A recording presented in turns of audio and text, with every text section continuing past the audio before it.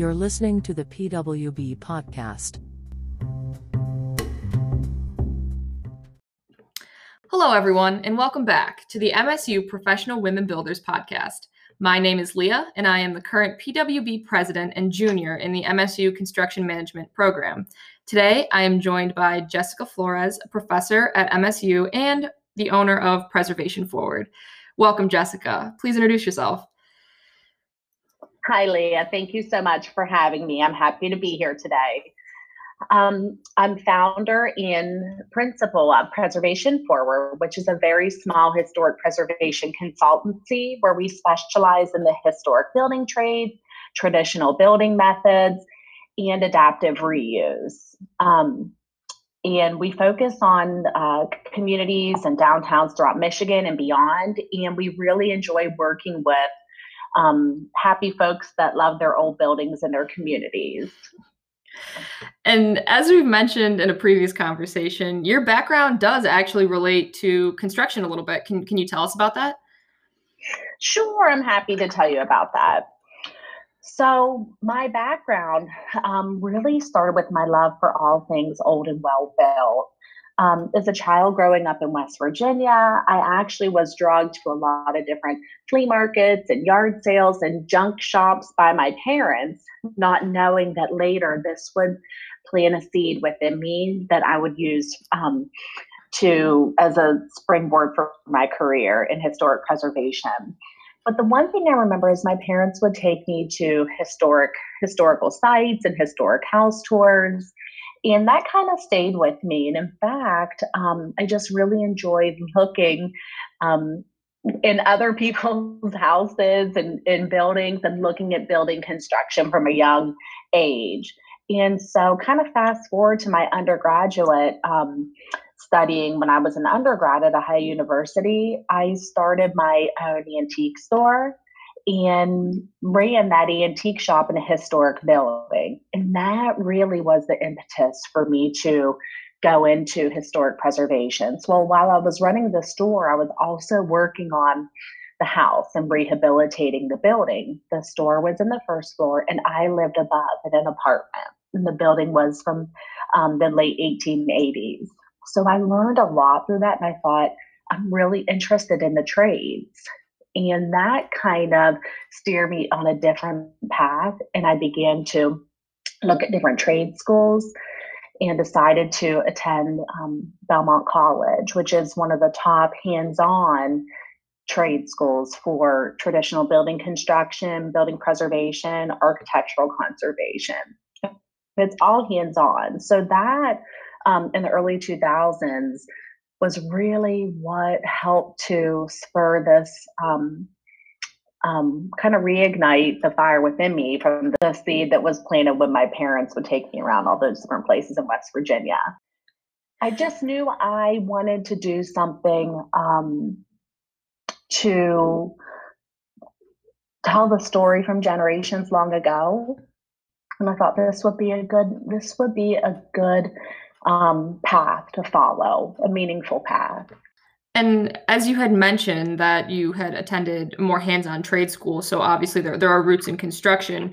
How do you see, how does construction play a role in historic preservation? Can you give us a little bit of a rundown of that? Sure. Well, historic preservation to me is all about kind of continuing the story from artisans and craftspeople from generations long ago. Something that I talk with my students a lot about is when different groups of people emigrated to our country, they brought different building skills and building construction methods from their homeland. So when Italian stonemasons emigrated here and then eventually built the Erie Canal, the methods that those who emigrated to our country, I had a really keen appreciation for. So that was my interest was, how do I continue that story? And I feel like historic preservation does that. So getting back to your question, how do I see the role of construction? What does it play in historic preservation? Well, we know that we're surrounded by the existing built environment. Okay. So we have buildings around us that all show forms, even some of our infill construction and new construction show forms of ancient and classical civilizations. All construction begins with a post and lintel, okay, it's the basic framework. So if you look at historic preservation, it's looking at our built environment and the artisans, the craft guilds that built those buildings and the different kind of methods of construction and analyzing that. And then looking at those buildings and thinking, can they be rehabilitated for modern use in the 21st century? Can they be adapted? And so as a preservationist, we look at buildings in 4 different approaches: to preserve, to reconstruct, rehabilitate, or to restore. Okay, that's 4 different approaches. Preserving is just kind of mothballing, keeping it in situ as it is, making it not deteriorate further. Reconstruct is work reconstructing something. Think about Colonial Williamsburg actually was completely reconstructed with photo documentation. Okay. Rehabilitation is rehabilitating something to make it habitable once again. And then restoration is restoring to a certain period in time. So these 4 approaches is what I really have become to specialize in, and especially rehabilitation. So the basic fundamental is building construction, traditional building methods, and looking at the built environment around us. You had just mentioned that there are a lot of aspects that do relate to construction. So then what is it that you wish that people knew about historic preservation, since it does seem like such a niche, aspect of the built environment industry? It's good that you said the niche word. I recall being in undergraduate studies and my parents saying, Jessica, you're getting a little too specialized. I'm afraid that you could just study architecture. But I actually wasn't happy with that. I knew I wanted to study the old methods. I wanted to understand, what did they look at and what was their basis of their influence, and where did their passion come from to build some of the buildings that are surrounding us from 100 years ago. One thing that I like to say, Leah, is that it's not good because it's old. It's old because it's good. Okay. Is that if it's lasted for 100 years, it can last for another 100 years. So what do I wish that people knew about historic preservation? Well, it's often kind of this maybe misunderstood field that it's too costly, too expensive to rehabilitate or restore a building.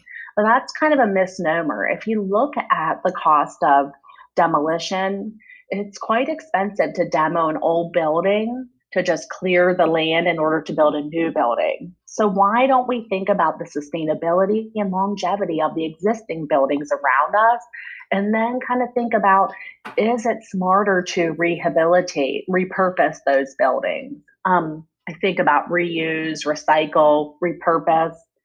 This kind of is also a good nod to my friends in the domicology research area right now at the Center for Community and Economic Development here at MSU.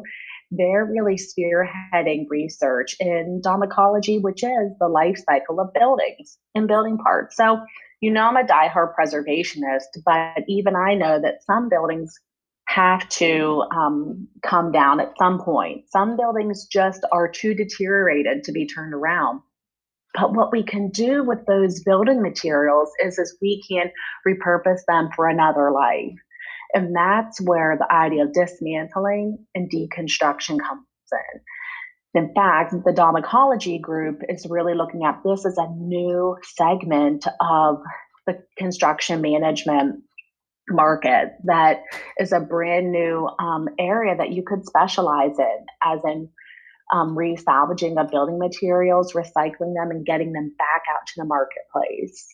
Just another note on that is that it's kind of becoming the trend right now to use salvaged material in new construction. You also see the large mass timber building being built here on campus. So I feel like Historic preservation is this creative way of looking at our existing built environment, and it's a more sustainable approach. And it has a heck of a lot of character and stories, you know? I think the comment you made or the point you made about cost and how a lot of people see, help like trying to refurbish a building as being more expensive. I think that's a really interesting point you make because I feel like that is the stigma that you would think that, oh yeah, okay, well we're gonna go in here and try to fix it, but it's gonna cost us way more than if we were just to demo it. But that's a very interesting point that you made, and especially with the idea of adaptive reuse and the reusing of materials, I feel like that does play a large role in helping to maybe even reduce cost. So it's kind of an interesting point you brought up. So, kind of tapping back onto that, Leah, here's the thing I want you to remember as a student. Think about this, because this is my mantra. And I wish somebody told me this when I was younger. It is cheap labor isn't skilled. Skilled labor isn't cheap. Plan accordingly. So with historic preservation, here's the gist of it is that the building materials are in situ. You need our crafted tradespeople, artisans, preservationists. They're the labor that works on the existing building. Their labor is not cheap because they're very skilled at what they do. The traditional trades are dying. So I'm always urging my students is that if you go through the CM program and you have all of that knowledge base and you realize I do want to work with my hands, I encourage you to consider going into the trade school for a 2-year trade. Paired with your CM degree, you're almost unstoppable. I feel like you have a good foundation of construction management principles, fundamentals, and you can work with your hands. You'll be able to dictate what you can charge, when you want to work, selective about your projects. It's just a win-win situation. So I think about when a building is in situ on site, it's that skilled person that's going to come and work on it. On the flip side, a new building, you can use not very skilled workers, but the materials are expensive. All the materials have to be brought on site. The utilities have to be piped out to the new location. Okay, so that's where it becomes more heavy, more expensive, and heavier on materials and less on labor. Historic preservation is expensive on labor. One final comment on this question is that, and you get to do a lot of fun things with adapting old buildings for a new use. So, for instance, a church I recently worked on is now a restaurant. We've rehabilitated it. So you can breathe new life into old buildings. You just have to look at it creatively. And I feel like that's what historic preservation does. So as you mentioned about buildings in regards to adaptive reuse, so what types of buildings do you typically work on? And are there any unique projects that you're currently working on or have worked on? Yeah, that's a great question, Leah. Actually, the field of historic preservation takes you throughout a variety of unique building types. So right now I'm working on a theater, the State Theater in Alpena.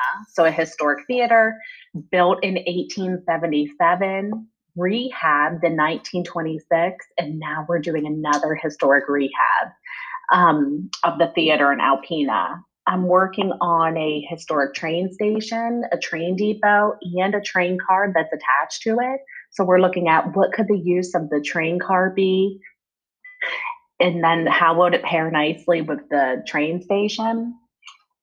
Projects in the past are churches being rehabilitated, adaptive reuse into brew pubs. I have an old logging manor, actually the last remaining logging manor in Leelanau County that we're making and turning into a wellness retreat. So it was built in 1903, and it was built for loggers that were coming up in northern Michigan, and then other folks that were seeking to tap into mineral waters for their medicinal purposes. And so now we're kind of going back to that, and we're making it a wellness retreat and a wine tasting room to tap into some of those local wineries up in the Leelanau Peninsula. And as always, projects like Mom and Pop downtown, mixed use rehabs where they have a bakery on the first floor and maybe some apartments on the second and third floor. But in the field of preservation, you kind of don't know what you're going to get, from an old gas station to a downtown building to a historic theater. One thing I did want to mention to you, Leah, is that we followed the Michigan Existing Building Code. And there's a special chapter within the existing building code that tells you how to approach historic buildings, and that's chapter 12. So you look at, what are your sprinkling measures? What is your ADA compliance? How do you make it a universal design? So we incorporate some new construction code, but we follow the existing code. There's a little bit more flexibility with historic buildings that you will not get on a newly constructed building. And to touch on the business side of things, have you faced any challenges being a woman and running your own business? You know, Leah, it's funny that you mentioned that, as in, I actually, the position that I hold running Preservation Forward, I did a whole lot of the similar work when I was with the state of Michigan at the State Historic Preservation Office. For a number of years, I was there and at the state energy office, and I would travel the state of Michigan and talk with a lot of contractors and a lot of other project managers. And typically, you know, it's a male dominant field, construction management is. And I think in the beginning, when I was still a little bit green and, you know, not really feeling like I am an expert in this, I know what I'm doing, that I might have caught a little flack. But now, actually, I feel like I dominate the project, and I really feel like when I come on board to a preservation project, I'm respected and my voice is.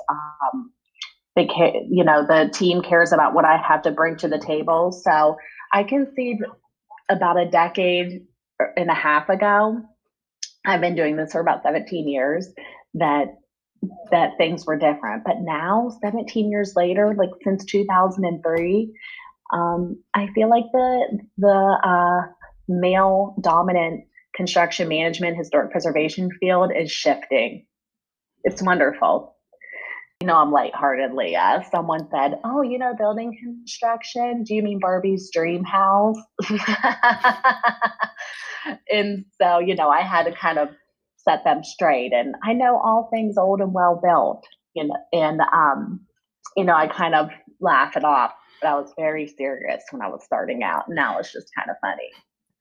Like you had mentioned when you first started off, you were a little green behind the ears. So for the rest of us who are a little green behind the ears, do you have any advice for women pursuing careers in the built environment industry, or for any of us who are looking at starting our own businesses one day?